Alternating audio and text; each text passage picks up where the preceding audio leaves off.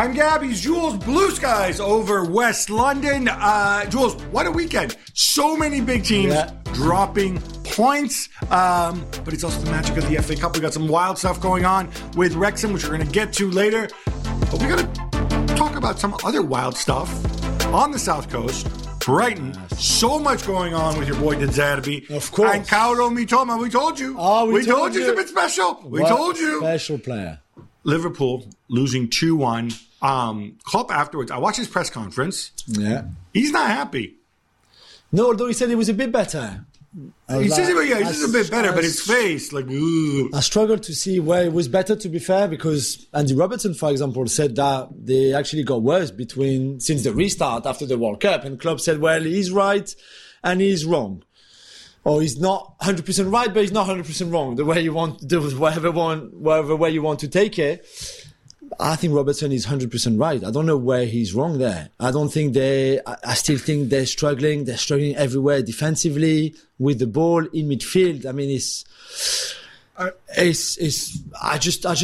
don't understand how that team could have gone from so high. And it's not just Sadio Mane leaving. It's far deeper than that. Obviously, they've had injuries. Obviously, it's complex. And I think actually in the first half, they had their chances to score. Yeah, and then it might have been a different, but score more than they did. Yeah. And it might have been a different story had those gone through. However, what we saw in the second half, and I need to get you straight away, and I also want to talk about Brighton at the top too, because they deserve credit, but I need to get you straight away though on what happens and whether, I don't want to read too much into it, right? But Klopp puts out a strong lineup, which these days probably involves Bajcetic starting ahead of Fabinho. Yeah. Fabinho comes on. That tackle on Ferguson. I mean, what goes through... This guy is a veteran player. He's been around the block. He knew, obviously, could have been sent off. Is he handling Fabinho in the correct way? Or are we just going to... I mean, Fabinho should have gone, yeah? Yeah, it was a red card. I think even Fabinho himself knew it. He was just waiting for the red card. You could see the face and the facial reaction that he had. I think he got carried away a little bit. Maybe Ferguson was too quick and certainly Fabinho too slow. And I think this sums up Fabinho's season in a way that he struggles in a team that is struggling collectively. He's struggling to get back to his base. He's struggling to have the right impact on the team. And when you lose your place in the team for an 18-year-old who is very talented, of course, there's no doubt, but he's still a very young kid. I think that also plays on your mind. There were times before in the season where Fabinho was not playing, even when Bajcetic was not playing, where Fabi didn't really understand why and Klopp didn't explain why. So I think there's probably a bit of doubts in his head as well. Yeah, I don't want to pick on VAR. We've been there, done that. And okay, David Coote, real time, maybe whatever, he doesn't see it properly. But why would you not send him to take another look, right? It doesn't mean it doesn't mean, hey, David, you got it wrong, you muppet. Yeah. But let him have another look. Most normal people would look at that and say, that's a red card. It's just, we go back to the same point again, Gab. We say like, okay, this is detrimental to VAR because people say, well, what's the point in having in the anti-VAR going like, look, we've got VAR and things like that still happen and are not judged properly. And I'm like, this is bonkers. Only thing I can think of, it was near the end of the game. Maybe everybody's in a hurry to get home, beat the traffic. Maybe they thought VAR was not in the FA Cup. I don't know. I don't know. Which begs the question, what was the guy doing there looking at all the monitors? We have to give some credit to Brighton because just to put this within context about where they are. Obviously, two of their most important players, Leandro Trossard, gone. Yeah. Moises Caicedo, on Friday, he comes out. You know, we know there's been offers from Chelsea, from Arsenal as well, reportedly pushed as high as 70 million, including bonuses. And he comes out on Friday and says something to the effect of, I think, I thank you, Mr. Bloom, thank you, blah, blah, to the club, thank you to the fans, hope you understand if this is a great opportunity for me, whatever. Probably not the smartest thing to do. Yeah. De Zerbi's reaction afterwards was, yeah, you want to go, but you can stay here and not play until the end of the season, But what was interesting to me was the way Brighton overcome this stuff. I mean, in central midfield, they had Gross and McAllister. There's no holding midfielder. It's not like they replace Caicedo with another defensive midfielder. This is pretty special what we're seeing. It is, although they didn't play it that well. I mean, I think Lewis Dunk after the game said we were far from our best and we had to grind out this win, which they did. They had one goal on the deflection shot and one worldie at the end that Mitoma can try again and will never score again. So, or maybe they had a couple other opportunities, which we talked set up in the second half. It's not just the only chances. If you compare it with the win against Liverpool in the league, for example, with Caicedo in, they were much better in the league than the game on Sunday. However, you're right. It's still so good for them to, even without their best player, to go and play like that. Caicedo is so important in the way they build the play that even without him still, put a performance like that and beat Liverpool after being 1-0 down is very, very impressive. All right, Jules, let's talk a little bit more Caicedo. I think first from the Brighton perspective, right? Yeah. You're in a situation where you're pushing for a Europa League spot, right? Champions League, 8 points. It's tough, right? It seems a bit far. But and that will bring you income, that'll lift your profile, and so on. So I'm not necessarily surprised. You've already sacrificed Trossard. Yeah, but that was on your own making. On your own terms. But you decided we can, rather than having this issue in the summer, 18 months ago, whatever, this is good money for him. Yeah. I'm wondering with Caicedo, if for me, my thoughts on transfer fees increasingly. I don't want to be those old timers who say, they're too high, blah, blah, blah. But there has to be a return. And the transfer fees go faster than revenues. Then, it doesn't make sense to spend these crazy numbers. People say, it's what the market dictates. It's not what the market dictates, right? It is what somebody maybe mistakenly is willing to pay, right? Yeah. I can see why Caicedo makes sense for Arsenal. From Brighton's perspective, if you are looking at 70 million, again, with bonuses, and we don't know what, and plenty of reporting that Arsenal made another bid of 70 million, right? Is Caicedo going to bring you more than 70 million worth of value if he stays? Probably not, right? I don't think they would sell him for more than, I don't think anybody would pay more than that, to be fair. They might want 100 million, 90 million, whatever they want. I don't think anybody would pay that for such a young player who has very limited experience. And who wants to go as well. So, what's the benchmark here, right? Because we're talking nearly Tchouaméni money. Yeah. For Caicedo, who, with all due respect to Caicedo, Tchouaméni we agree is a more complete player. Yeah, and played in Champions League, played in Europe, played in the Champions League. Exactly, games, further along than Caicedo, right? Definitely. Should they let him go?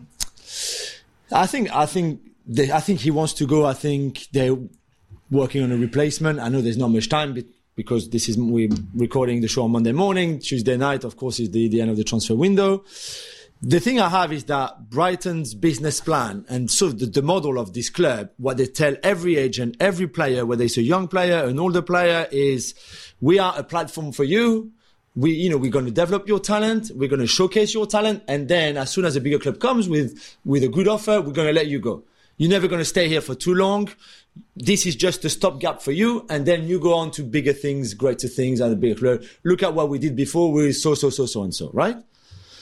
If you don't let Caicedo go now, and it might be just a story of 4 months and then in the summer he goes, but still, the message is blurred. The message that you've given and that, you've given to Caicedo, who was new agent, by the way, and also to others that you try to sign is like, come to us, stay a little bit, become better. We're going to make you better. And then you can go to Liverpool, Arsenal, Chelsea, Man City, wherever you want to go.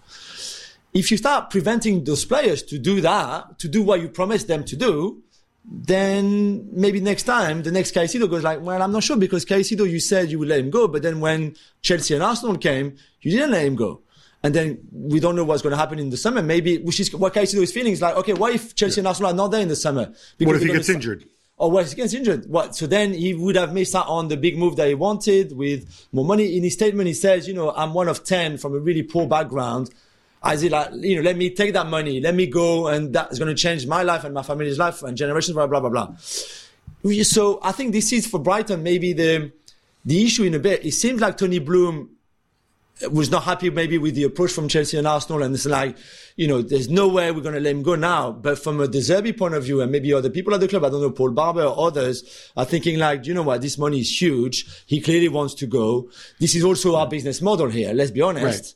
Even if we're competing for Europe, so we should let him go. And De Zerbi is used to that from his time, of exactly. course. It's a swallow.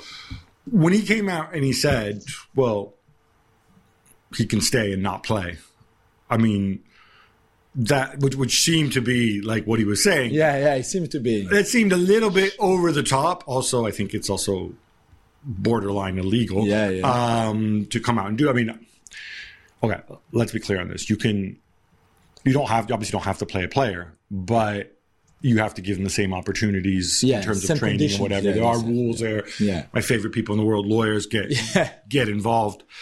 But for example, it's interesting that Brighton told Caicedo, okay, don't come, take a few days off until the end of the transfer window, and then you can come back.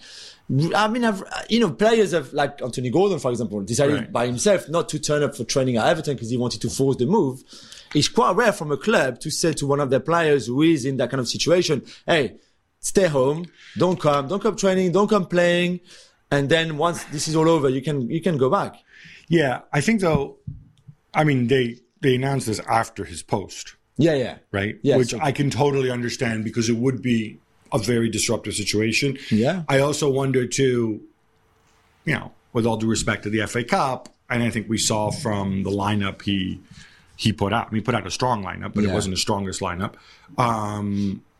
You kind of got the sense that, all right, we can live with this. It's Liverpool. Let us focus on the league. So it was almost like the right time to make the stand there. From an Arsenal perspective, to me, this makes, again, I don't like the fee, but it makes a ton of sense because you're getting somebody who's young, logical replacement for Thomas Partey going forward. Partey, by the way, stayed generally injury-free this season. I think he missed 3 starts in the league. But his injury record isn't great, and he's getting older. An injury against City on Friday night. It seemed to be a rib injury, which they're waiting to see. And obviously, there's other issues with him that you can Google if you like. So it does make sense to. I mean, that is a position that they would have to strengthen. They're young everywhere. Maybe that midfield with Xhaka and Partey, they're by no means old, but there are people who are in their late 20s at this stage, right? Yeah, and I think it gives you as well more options to play with a midfield, with a double pivot, for example, which they do a little bit now, depending on Odegaard's position, but you can do that. It would slot in so well. I think it makes sense for Chelsea too, by the way. Whether they go back for Enzo or not, even like Caicedo would improve that team massively and that midfield massively. Well, but with Chelsea, you have Kanté and Jorginho on expiring contracts, right? So it makes even more sense maybe for them, to be fair. It's just one of those.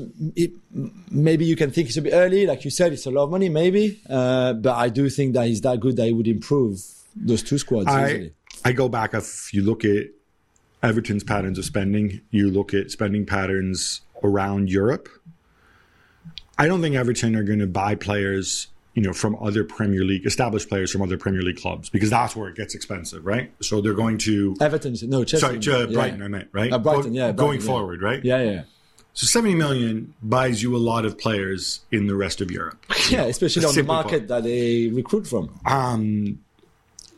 I think this is where you have to know Caicedo's personality. If Brighton take a hard line and say, no, we're going to talk about this again. Trossard already left. We're going to talk about this again in the summer.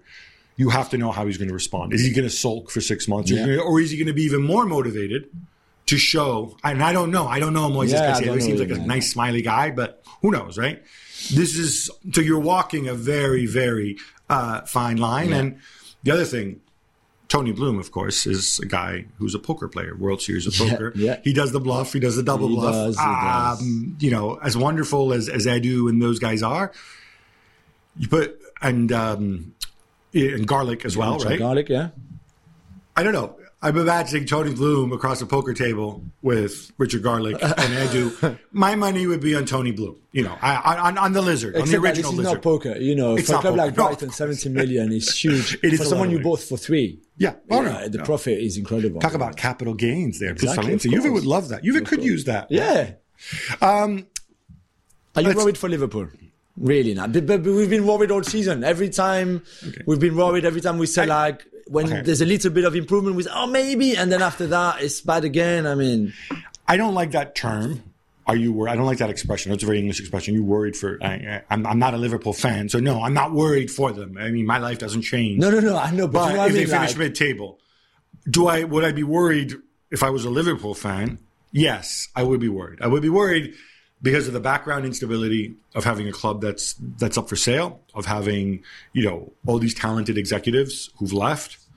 I think this impacts not so much the veteran players because they have their big contracts, but I think it impacts some of the younger players. I think it can impact some of your signings. And what would worry me is we're seeing, I think, Klopp's inability to adjust, right? We've seen him change systems. We've seen him tweak his style of play. There obviously are major injuries, and would they be better if Virgil van Dijk and Luis Diaz had been fit all season? Sure, right? But, Virgil van Dijk was injured, was it a couple years ago and stuff? Yeah, the whole season missed. It was out for, I think what we're seeing here is seriously frayed nerves. And I go back, and it's not just Fabinho, the Robertson foul.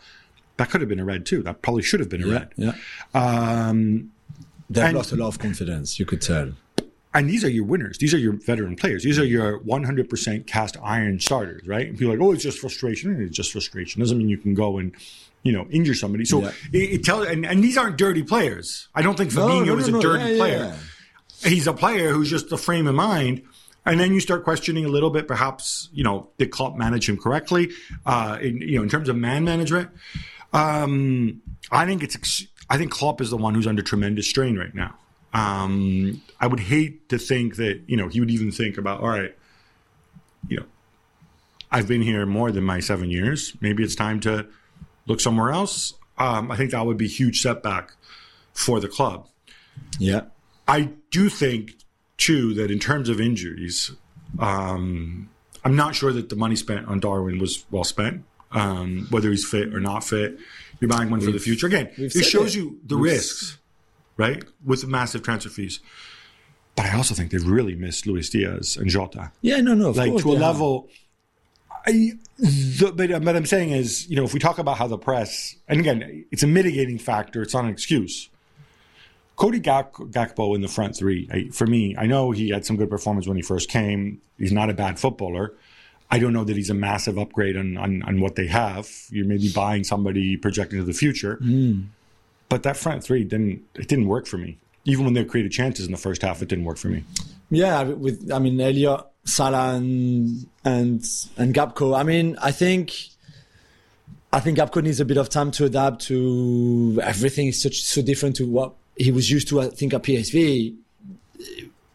They signed him because there was the setback to Luis Diaz just before, obviously, who will be out for longer now. I just don't understand how. And Klopp said after the game against Brighton, this is it. Our window is over. Nobody's going to come. We're not going to sign anybody else. So you go back to the midfield, which for me is the heart of the problem, even more than Salah's form and how Salah is playing now without Firmino, without Mane, and Klopp saying, well, it's because of the coaching, because it was so well drilled that front three before. Now Salah finds himself. He's correct. Yeah, it's correct. Yeah, of course he's correct. He's 100% correct. Yeah, he's correct. Although they played last season without Firmino. Firmino had been injured as well the last 2 years, and they still did well. But Mane was there, and then Jota or Luis Diaz was there. So he's right, and they have to find a way of bringing Salah back into being more decisive, a bit like he was on Sunday, but even scoring more. But the midfield surely is where the energy should have been spent on strengthening. The money should have been spent on threatening, and instead you brought another forward. And okay, you did it because Jota and Diaz were injured. And still nothing is happening in midfield. And I don't understand. And Bajcetic is good, but he's so young. And you just think that this is where, if the midfield improves, that team is going to improve. It's pretty obvious. And I'm sure Klopp and Pep Linders see it too. And yet nothing is done there to improve it. So what, you're going to stay with Naby Keita, who's still underwhelming, really. Thiago, who can't do everything by himself. Fabinho, who is the shadow of the Fabinho of the great years.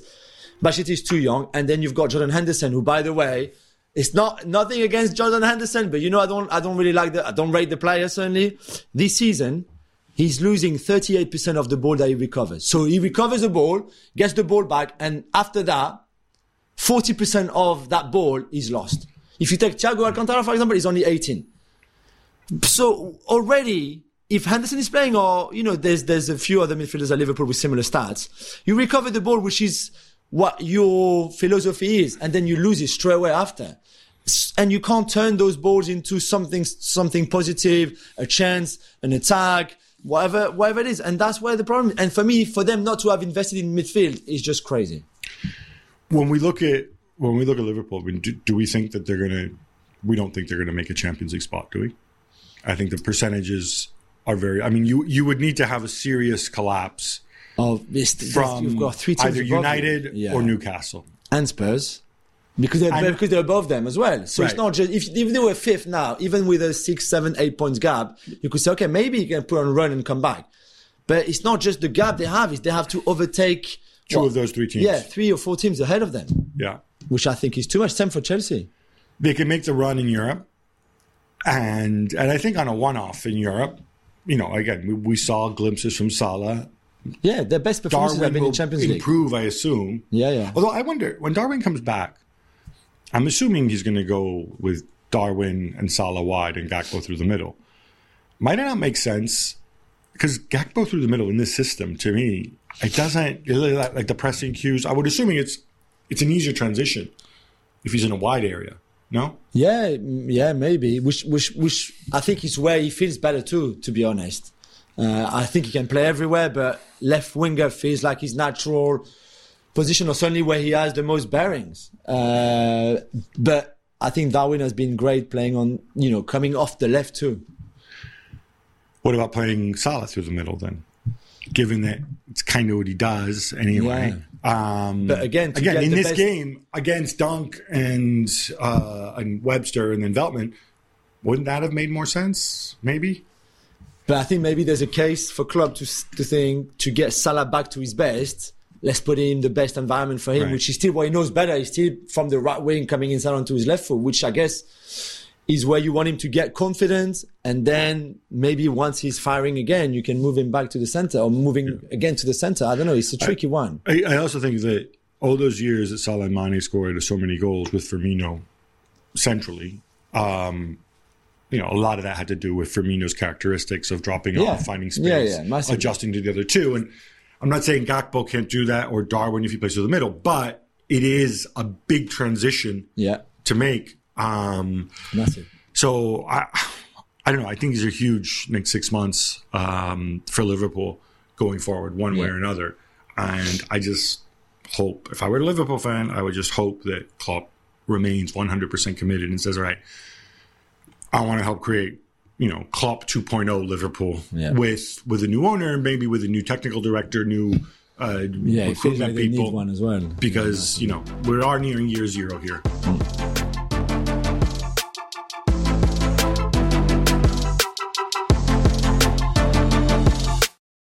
We're driven by the search for better. But when it comes to hiring, the best way to search for a candidate isn't to search at all. Don't search. Match with Indeed. If you need to hire, you need Indeed. Indeed is your matching and hiring platform with over 350 million global monthly visitors, according to Indeed data, and a matching engine that helps you find quality candidates fast. Ditch the busy work. Use Indeed for scheduling, screening, and messaging so you can connect with candidates faster. Join more than 3.5 million businesses worldwide that use Indeed to hire great talent fast. And listeners of this show will get a $75 sponsored job credit to get your jobs more visibility at Indeed.com/Gab. Just go to Indeed.com/Gab right now and support our show by saying you heard about Indeed on this podcast. Indeed.com/Gab. Terms and conditions apply. Need to hire? You need Indeed. All right, enough Liverpool. How about some quick hits instead? Let's go, Gab. Second versus third in La Liga as Real Madrid host La Real Sociedad. Jules, it finishes 0-0. Fair result? Well, I think Real Madrid could feel a bit unlucky because they played really well, I think, since the restart. And we've explained their struggles before, and they certainly have struggled, but they were much better. They were on the front foot through the whole game. Really, La Real had a lot of players missing, which is true. They still had a couple of decent chances, and Courtois had to make good saves in the second half, especially. But really, Vinicius was all over that defense, and Alex Ramiro, who I criticized the other day. I'm sorry, you proved me wrong, just on that game, because you still made blunders earlier in the season, but he was outstanding, and they hold on really, La Real, and to get a point. By the way, I think there's never been more draws between two La Liga clubs than between Real Madrid and La Real Sociedad. So maybe it was not a surprise in the end that it was a draw. But yeah, I think Carlo is right when he said that they played really well and probably deserved to win. They had their moments. I still feel I still expect more from Real Madrid. Even without Tchouaméni, with Dani Ceballos. You've got Camavinga left back though as well, so there's a few. Camavinga played left back for the World Cup finalists. No, I know, but still, do you know what I mean? Nice. And if we stick with Real Madrid, Gabby, your boy Carlo says that the transfer window is closed and Real won't be making any moves. No one leaving, no one arriving. And I'm sure you're going to say this is not the right move. It's not Carlo's call. It's not the right move, in my opinion. I don't know where you're squirreling all the Mbappe money away. Endrick, you spend a fortune on Endrick. You spent 40 million on Endrick. I know, but okay, fine. Endrick, who will materialize in a couple years. Yeah. There's a lot of football to be played between now and the day when Endrick shows up. And it's also not like Endrick is going to show up on day one and be Pele. We think, True. Right? So, no, I think this was for strengthening. I think Barcelona are vulnerable. I think you should go for the title. You go for the Champions League. I think there are areas you can strengthen. Mm-hmm. The club feel differently. So be it. Casemiro, of all people, bags 2 goals and Manchester United dispatched Reading 3-1. Jules, some folks thought he didn't fit the Erik ten Hag rebuild, and he was just there for one last paycheck. No, one last paycheck never. However, I think we were right to raise the question about his resistance to the press, for example, where he, if he would be enough to kind of revolutionize the game at United with Ten Hag and all of that. And I think those were fair questions at the time with the ball, more because at Real Madrid, we were used to obviously Kroos and Modric, kind of running. So here you have Eriksen and Bruno. Yeah, but true. But to be fair, he's done amazingly well. He's the best defensive midfielder in the league this season. And the second goal is lucky, really, but the first goal is amazing. The movement and then the finish is just great. I think for someone who's 30, to come to a new, very, very different league to anything that he's known before and play like this is pretty incredible. See, it's funny because with hindsight, right? We talked earlier about Caicedo, right? So if you could have Casemiro, who's 30, or Caicedo on this rebuilding team, who would you go for? And some might say Caicedo because he's younger and makes us money, whatever. But equally, I think Casemiro. And I know we often overplay this whole winning mentality, experience, blah, blah, blah thing. But I think on this team, with the young players that they have, I think it really, really makes a difference. Yeah, you're right. And it's just the winning mentality, the personality that he has as well, even with the language barrier at the beginning. That's just amazing. But that we knew. We knew that he would be very good for the dressing room. We knew how good he was in terms of personality. We know how motivated he was going to be when he comes here and he looks at Anthony, McTominay. He knows what a huge. He could have been on the Varane plan. Oh, what Varane plan now? He's been good this season. Very good this season. It's a horror show in Milan, though, Gab. The third straight defeat, win less than 6 in all competition, and they lose 5-2. Humiliation at home to Sassuolo. What's going wrong for Pioli? Simply put, they're absolutely terrible defensively. It doesn't make matter if Tomori, who obviously got injured, Kalulu, horrendous. Yeah. I don't think it's simply down to the individual defender, so there's a lot of individual mistakes and bad goalkeeper. Tataru is nowhere near as good as Magic Mike. I think it's a collective thing. The way they press is nowhere near as effective as it was last season. And, we talk about collective defending. That's the way Pioli chose to play. Pioli said, it's not working anymore. We're going to have to revise the way we play. Okay, careful with it. Yeah. Don't revise it too much in the other direction because otherwise you're going to have problems. I think that's the main focus. It's not De Ketelaere, who maybe struggled a little bit, but I think he was actually better in this game. He played better, I thought, in this game. Olivier Giroud cannot play every single game. Again, not his fault, but no. It's a great goal. And I also think they really miss Frank Kessie. But also, Benacer wasn't there either. I mean, I don't know what Krunic is not good enough. Yeah. He's not good enough for this club. But let's show a lot of love to Sassuolo. Oh my God, yeah. We told you before about Will Still, the 30-year-old red-headed undefeated coach of Stade Reims, who on Sunday became king of Paris.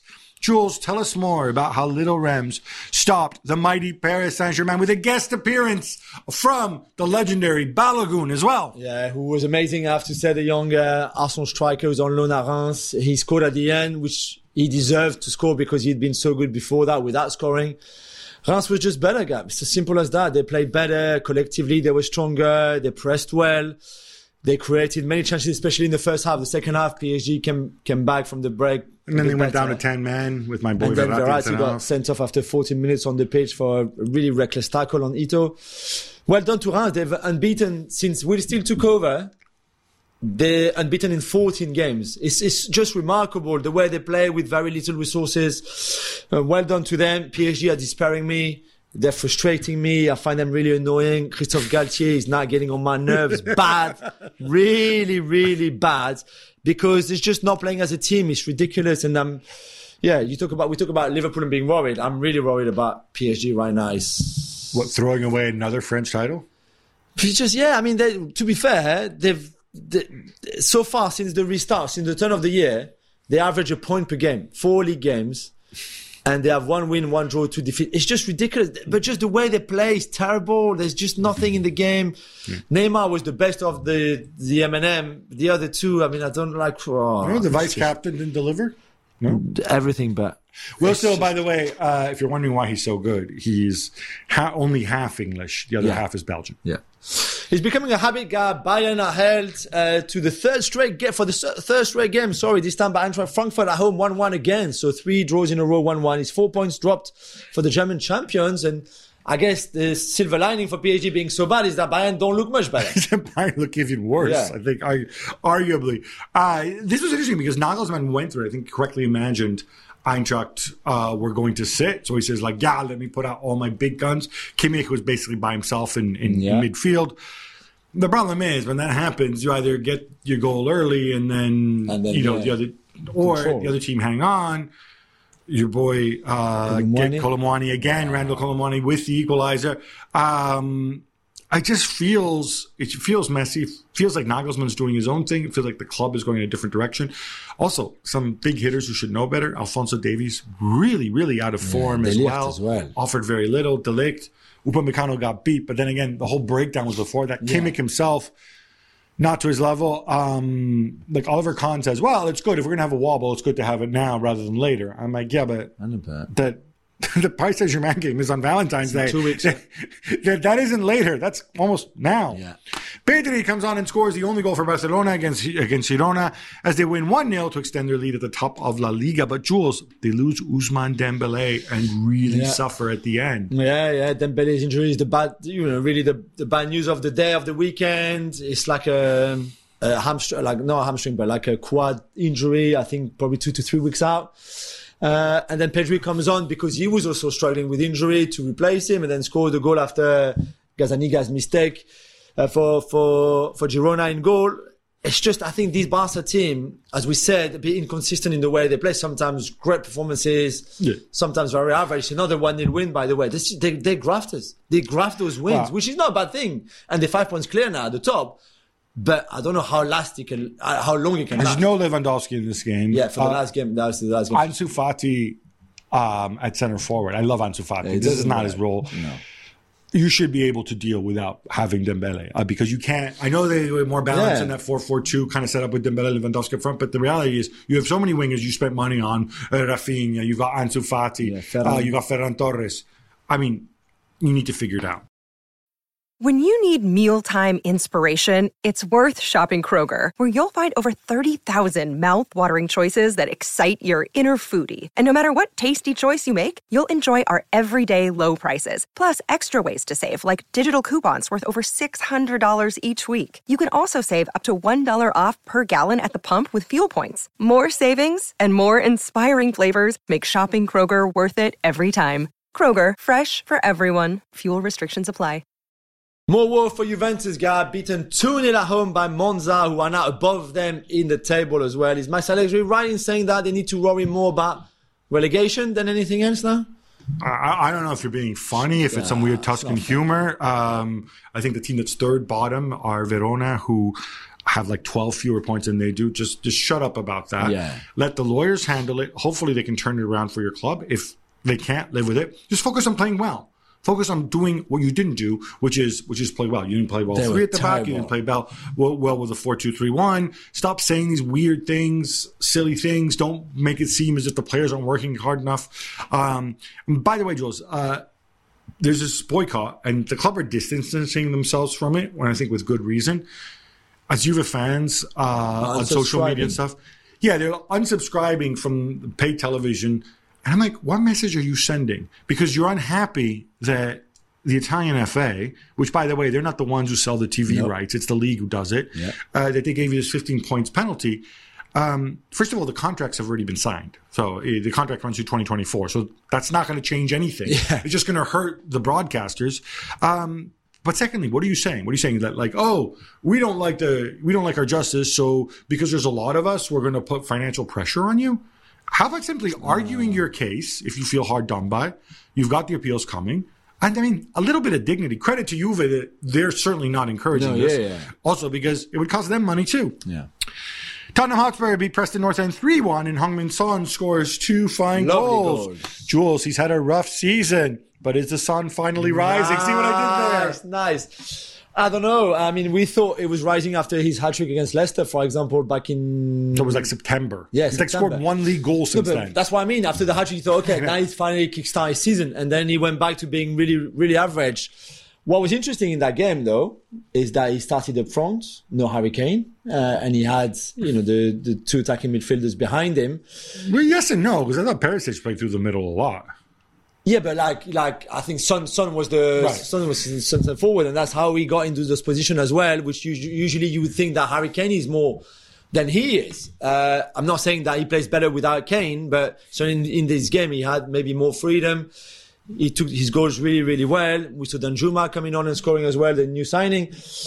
So we'll have to see. The thing is, Harry Kane is going to come back. Son is going to go back a bit more, wide than what he played at the weekend. And let's see. But let's hope that at least brings him a bit of confidence and momentum for sure. Napoli beat Roma 2-1 with goals from Victor Osimhen and Joe Simeone late as well. Gab, what does this mean? Well, it means that the best is yet to come. Check out the Osimhen goal. It's a fantastic goal. Reminiscent of Kaoru Mitoma. We were debating earlier which one was better. Which one do you prefer? Yeah. But still, no. Look, Napoli on fire. I mean, Mourinho did what he could with Roma. He made a tough game. He got back into it. Lost Tammy Abraham. In the end, they cannot compete with Napoli. I think are like this. They got the crowd behind them. They're rolling. They're rolling on their way to the title. 13 points clear now over Inter.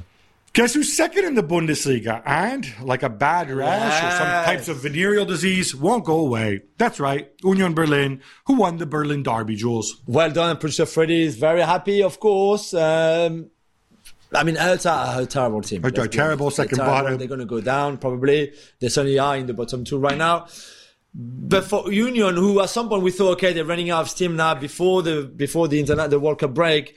Now, back where they were at the start of the season, really, which is amazing. They score on set pieces. They defend really well. They don't create much, but they're very efficient. And now they're second. And for the first time ever, surely, the top 5 in the Bundesliga are all within 3 points of each other. From Dortmund, Freiburg, Union, Leipzig, and then Bayern. All in 3 points. It's crazy. Realistically, we only think there's only 3 of those 5 teams who win the title, right? Still, like top 5 in 3 points. No other leagues. And still a rough watch. Yeah, for sure. Huge win for Borussia Dortmund if we stay in the Bundesliga, Gab, who's topped by Leverkusen's winning streak with a 2-0 victory. Gab, what did Edin Terzic do right? He was humble. He's playing a game where against an opponent who won, 5 or 6 in a row, where Xabi Alonso has things working and clicking. They're very, very attacking. Yeah. You're on the road. So standard operating procedure for Borussia Dortmund would have been like, we must showcase our talents. Okay, Gio, you go there. Youssoufa, you go there. Blah, blah, blah. Here's Rafael Guerreiro. No. He said, you know what? I want at least a point from this game. Maybe a win. Yeah. What are we going to do? Sebastian Haller. You're fit again. You're emotional. You work hard. You're a big lump. Let's put you up front. All right. Adeyemi, I've discovered all you really do is run, and you're really not that good at playing football. But guess what? That's so mean. No. But guess what? You're going to go on the wing, and you're going to help out on Moussa Diaby. His first Bundesliga goal, by the way. I mean, it took a long time because we were almost in February. We're not counting the goals that he scored in the Austrian Bundesliga. Julian Brandt. Yeah, remember we thought you were good? Now we know better. You go work. You're the other winger, right? And then in front of the back 4, all right, here's Emre Can and Salih Özcan. Yeah. Plus Bellingham as well, who does a lot of work defensively. Yeah, I mean, Bellingham had to get forward a little more. Obviously, you're not going to touch Bellingham. But... it was more defensive, But it was more balanced, and it worked, and it was right for this game. It's still the keeper, Kobel, was still the best player on the pitch. Kobel had to make some huge saves. But Leverkusen are good. Yeah. And I think, I don't want Dortmund to play this way all the time. But to have this understanding, because you know what the alternative would have been? The alternative would have been they would have lost this game 5-3 or something. Yeah, that's true. And it would have been similar game. Exactly. Exactly. No, nothing wrong with that. Nothing but a bit of humility from Terzic. I like that too. I like him. Yeah. Fabrizio Romano reports that Chelsea are back in for Enzo Fernandez and are willing to spend 120 million euros to get him. Jules, clever idea. I mean, we saw him kiss the badge. Yeah. That suggests he's going to stay, right? I'm staying. We didn't see that clip? It's always a clever idea to try to sign Enzo Fernandez. For 120 million? I don't for care. Two Moises Caicedos? If you have that money and you're happy to pay for it, pay for it. It's not my money. I don't care. He's just an amazing player. But what I would say again is you went for him. You took the mick, let's be honest here. You clearly infuriated Benfica the way you approached that transfer, let's say.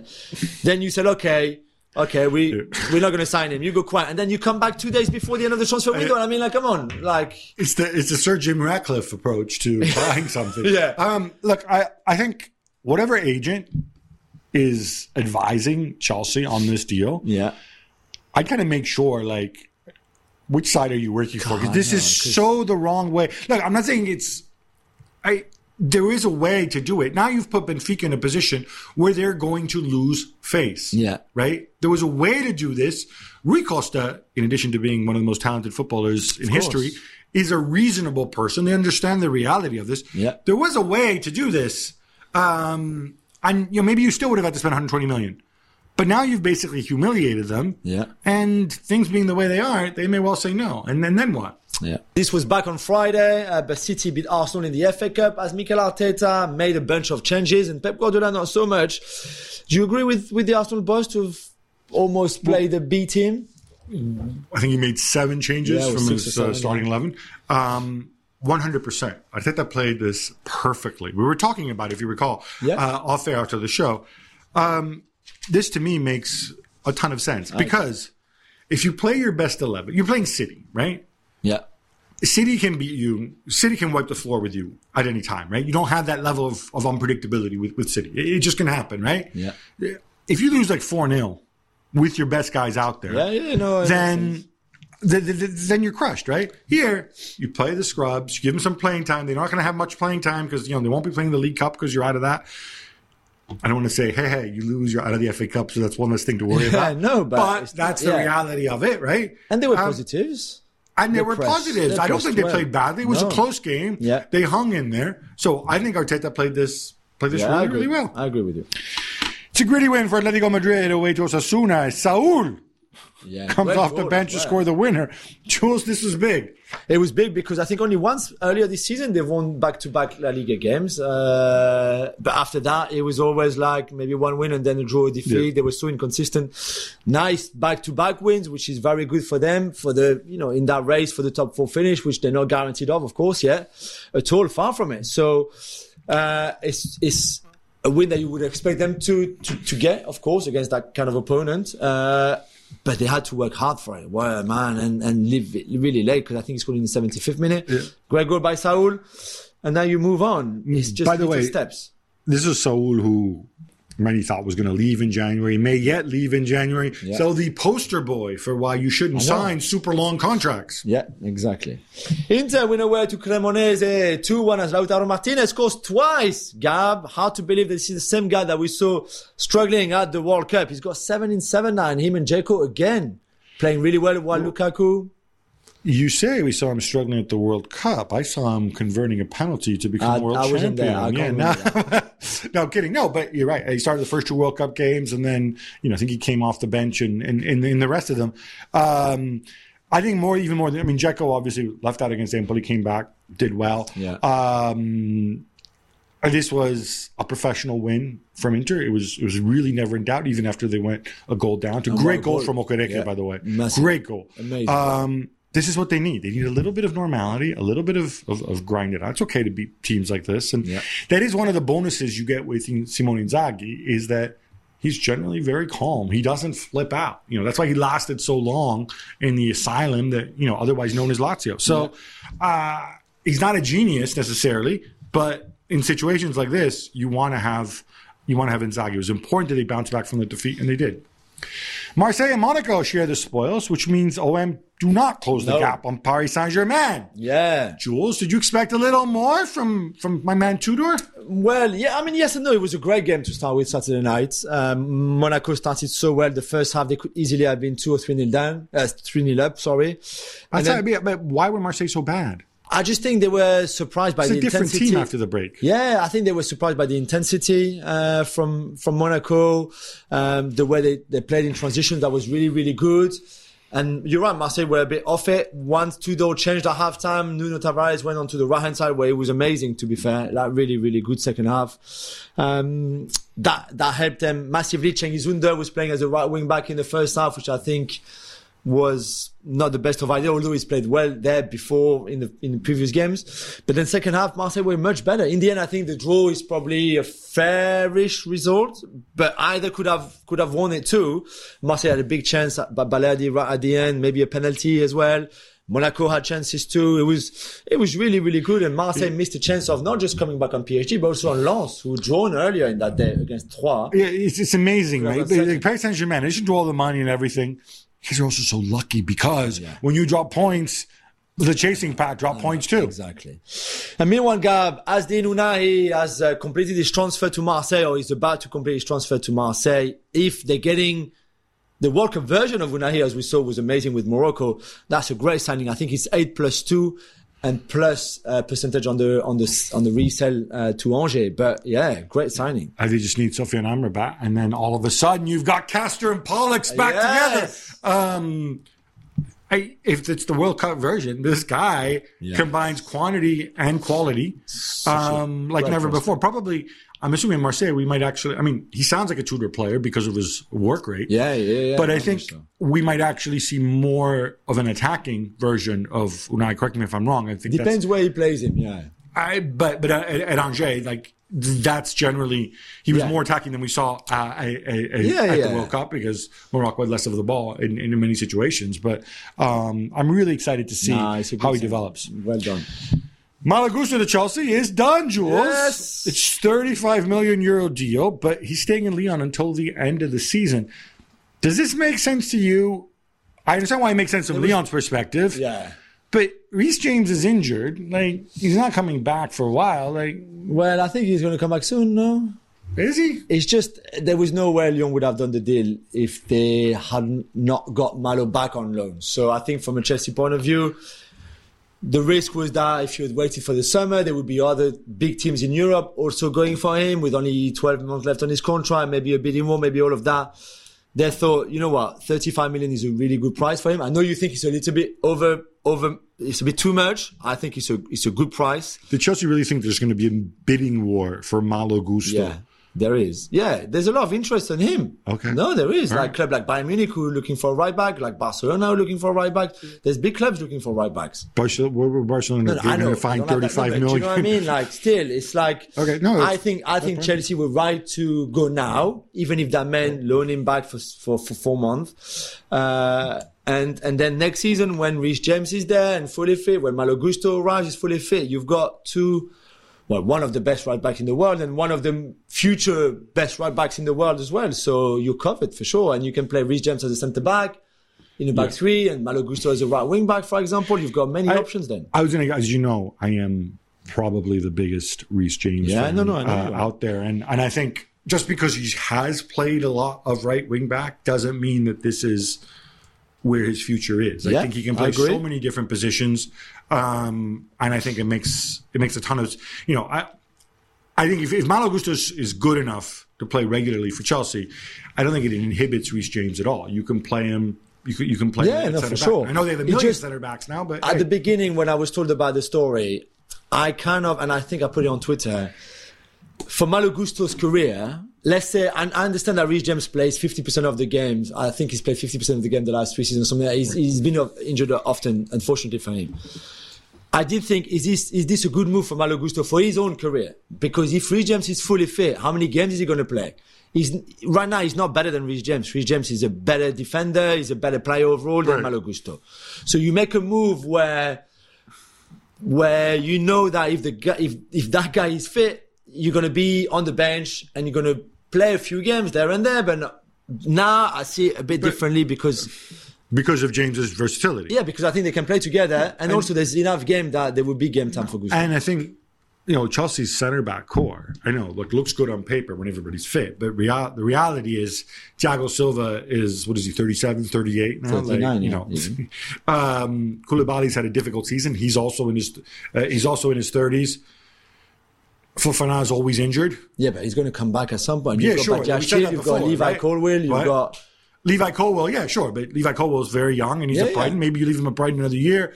You've got Chalobah, you've got Badiashile. But none of the, I'm saying is you don't have prime John. You don't have 3 prime John Terrys in there, is what I'm driving at. Yeah. And so there will be I have to believe Reece James at center back will be a better option than many of those guys. If Malo Gusto is good enough to pin down to win the starting job on the right. Possible. Yeah, I'm excited by that. And he's going to go back to Lyon and see if he can take them into Europe. And then in the meantime, let's hope that Chelsea have Reece James available for the whole season. Nicolo Zaniolo said no to Bournemouth. And Jose Mourinho says, well, unfortunately, he's going to stay now, which I think is incredible from a manager. Gab, could you see this still change between now and Tuesday night? And Mourinho saying Zaniolo had been wanting to leave for such a long time. I'm going to tell you what I think, what I'm pretty sure has happened. I don't have confirmation. I'm pretty sure that, there are other clubs chasing him, like Spurs, like Milan. And I think somebody very likely went to Zaniolo and said, look, Rome are going to want too much money for you. But you go and you make that break with a club. You demand, you pull a Caicedo in some ways, but in a stronger way. Which you can argue about the ethics of that or whatever, right? So Zaniolo's gone and done that. But these other clubs, whether it might be Milan, might be Spurs, they would rather not commit 30 million, or 35 million. Yeah. Unless they need to, or even because the loan with the option to buy. I think Milan would take him on loan. Spurs would have taken him on loan, definitely. But without an obligation to buy in the summer because you've got the injury issues. Frankly, now that Spurs have signed Danjuma, I know Heel is probably in his way, but still. If you want, I would have said Spurs would have made sense, but then. Who knows? Conte hasn't signed his new contract. Paratici's got his legal issues. Yeah. So I don't know if that necessarily makes sense. Milan have got other fish to fry. So he could end up staying. And if he stays, Mourinho, whatever you think of him, is pragmatic. If he stays, if he's going to play on February 1st, open arms. Nicola, my boy, come back. Son, come here. Exactly. Which is the right thing to do. Yeah. Everton have a new manager, and it's Sean Dyche. Hey! Jules, would you have been your choice? I said on Monday, I thought it was a good choice just to steady the ship, save the club. With this group of players and 2 days left in the transfer window. We will see. They start with Arsenal, which is not the start that you would want if you're the new manager there. Although, maybe such a big game, with the crowd.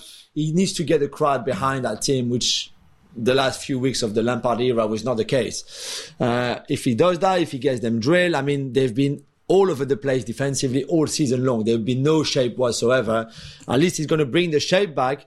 Is that enough? I don't know. You still need to score goals at some point to stay up. If they have 17-0 draws between now and the end of the season, I'm not sure that would be enough. So we'll see. Would you going to sign Chris Wood? Probably should, right?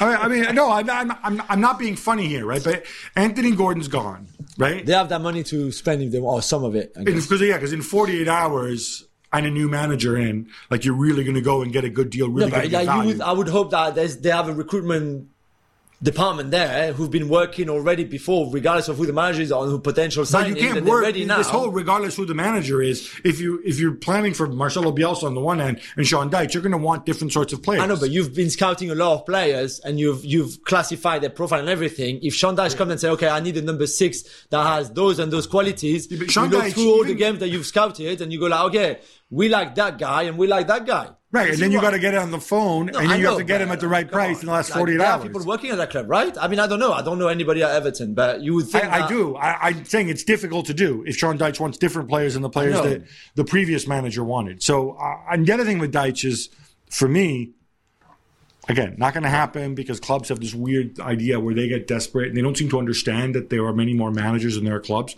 I would have gone to Dyche and said, Sean. What's the contract length? Because I know what you're going to say. Exactly. I would have said, Sean, 6 months. If you keep us up, we give you big money bonus and we discuss a new deal. But we're not locking ourselves into 2.5 years. Is it what it is now? I don't know, to be fair. If it's 2.5 years, I don't know. You know why they do that? They do that because they get desperate. They get fixated on the manager. Managers, stability, whatever. Like, he already lives up north. I mean, I know he's not from there, but actually, no. Wait, didn't he live in a hotel when he was managing Burnley with his family? Why does it matter? Well, because he's already familiar with the northwest of England. I'm assuming Everton's probably easier to get to than Burnley from oh my God. from where he lives. Is his family living in Birmingham or something? I thought they were living like somewhere just north of London. It doesn't matter. Let's see what kind of job he does. It can't be it's worse than Lampard anyway.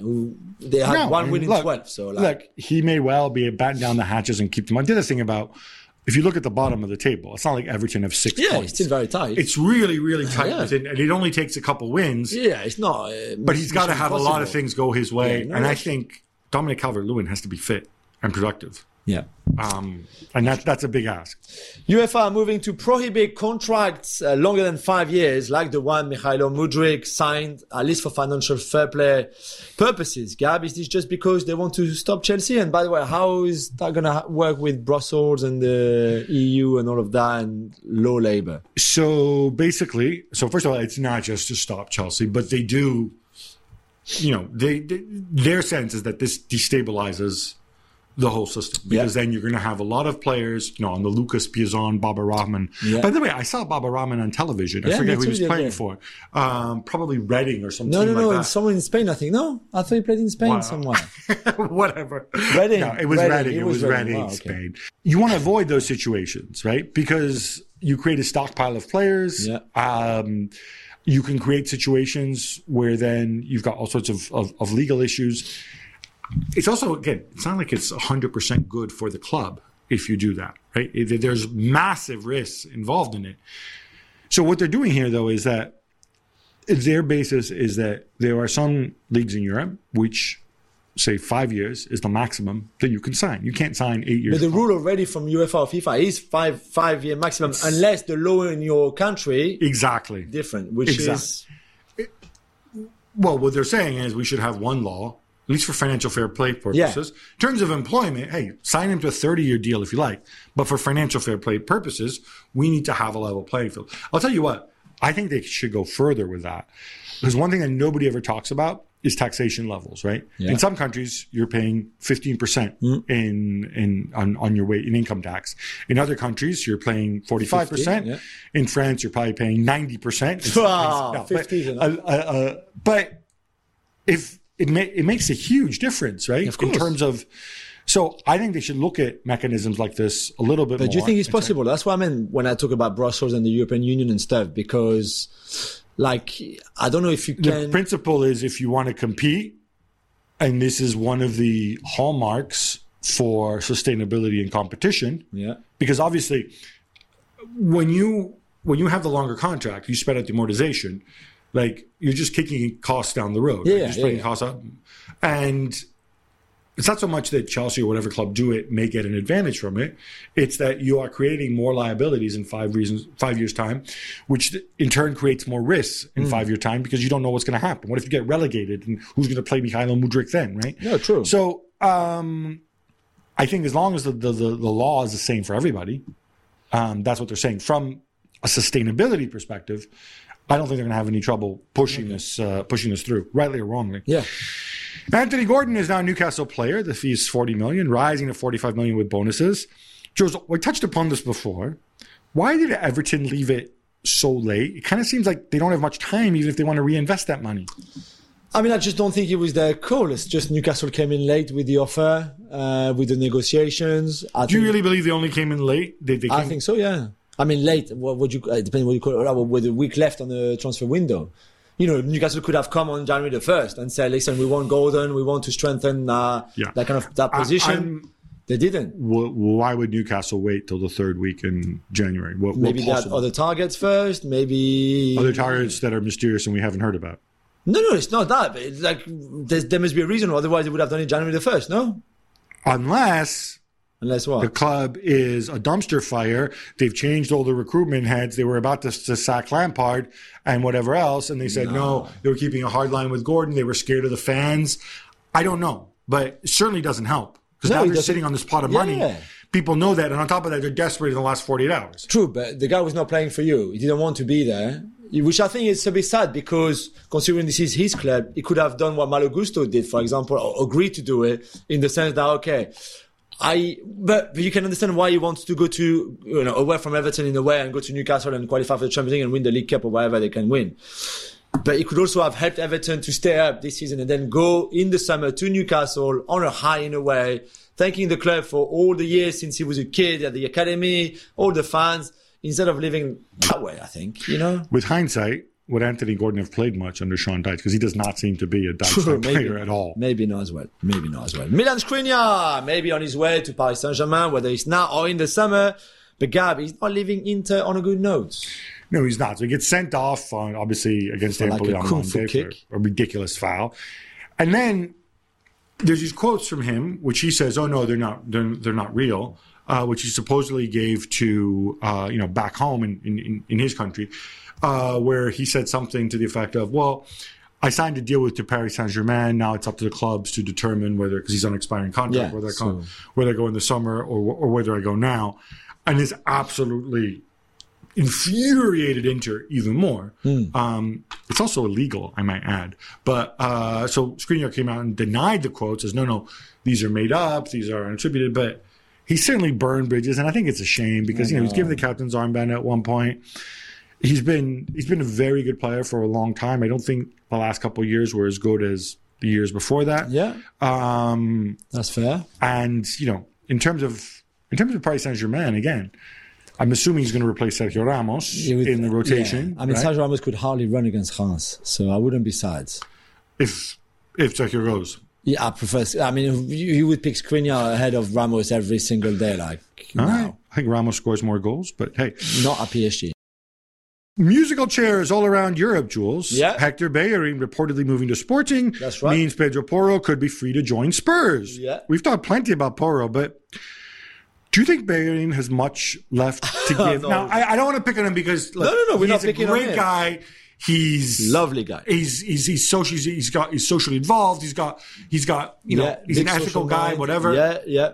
Great style as well. If you like that kind of style. But yeah, I'm not sure about the mustache. Doesn't do it for me, but whatever. Yeah, but.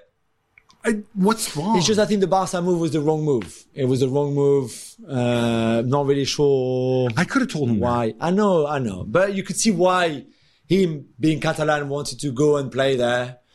From a Barca point of view, I don't know. But Sporting, you play in Europe. You're in a competitive team in a good league. Okay, not one of the top 5, maybe not even 6 leagues, but just below. It's good, and he would certainly play more. You would think as a wing back too, because they play with a back 5. That maybe suits him more than just being a right back in a back 4. Because he's so good on the ball. Although I'm not sure the Pedro Porro move to Spurs is still quite as nailed on as we think. No, exactly. So we'll have to watch this one. It is a transfer window. Lots of things changing very quickly. I want to say this about Bellerin. He never struck me as somebody who's motivated by money. Not at all. No, that's true. Not at all. That's very true. Doesn't look good for Rafael Leao's contract renewal, Gab, at Milan. Reportedly, the two sides are still quite far apart in what they want, and there's still obviously the £16 million money that needs to be paid in compensation to Sporting after he left for Lille like a few years ago. This is just such a mess, and it's complicating everything. Milan's offer, I think, was around 7 million euros net, which is around about 250,000 pounds it's big a week. For Serie A. There's not many players on more than that. No. He supposedly is after 10 million net, which would put him in the 300 grand a week, or even more than that, range. Like 350 grand a week range. But then on top of that, now he needs his money because somebody's got to pay this 60 million. And again, as a reminder, I know we've talked about this before, Sporting Lisbon had a situation where the Ultras came into the training ground. They were unhappy with the team. They beat everybody up, or they beat up a bunch of players. As a result, many of them took this opportunity to cancel their contract, including Bastos, for example. Rui Patricio. Rui Patricio and others. Now, Sporting have sued to try to recover that money. They have no choice but to sue the player. The court said they're entitled to 60 million. It's such a mess. Who gets it? Because Lille signed him on a free. So you say, well, Lille should play. Lille even have a little bit of money now that certain people are gone. Yeah. And then Lille sold him to Milan. Who pays this money? I know. What would make the most sense is, I think, if the clubs that he's been at say, all right, we're going to half and half. Find a solution that way. No. And maybe they've done that, but it has to be predicated on him extending his deal. He can't have that uncertainty hanging over him. Look, if Milan break with him, if they say it's too much, we've seen them do this in the past with Kessie, with Donnarumma, with Çalhanoğlu. Say, all right, fine, offers off the table, which I don't think they're going to do for now. God, it would be a huge loss. Then you assume you get into Paris Saint-Germain, Chelsea, City territory, I think, because those are the clubs that would go for him. Alfred Schroeder has been sacked as Ajax manager with the team down to fourth in the table. Alfred. Jules, other than the fact that he will undoubtedly be replaced by a bald man, what else do we know?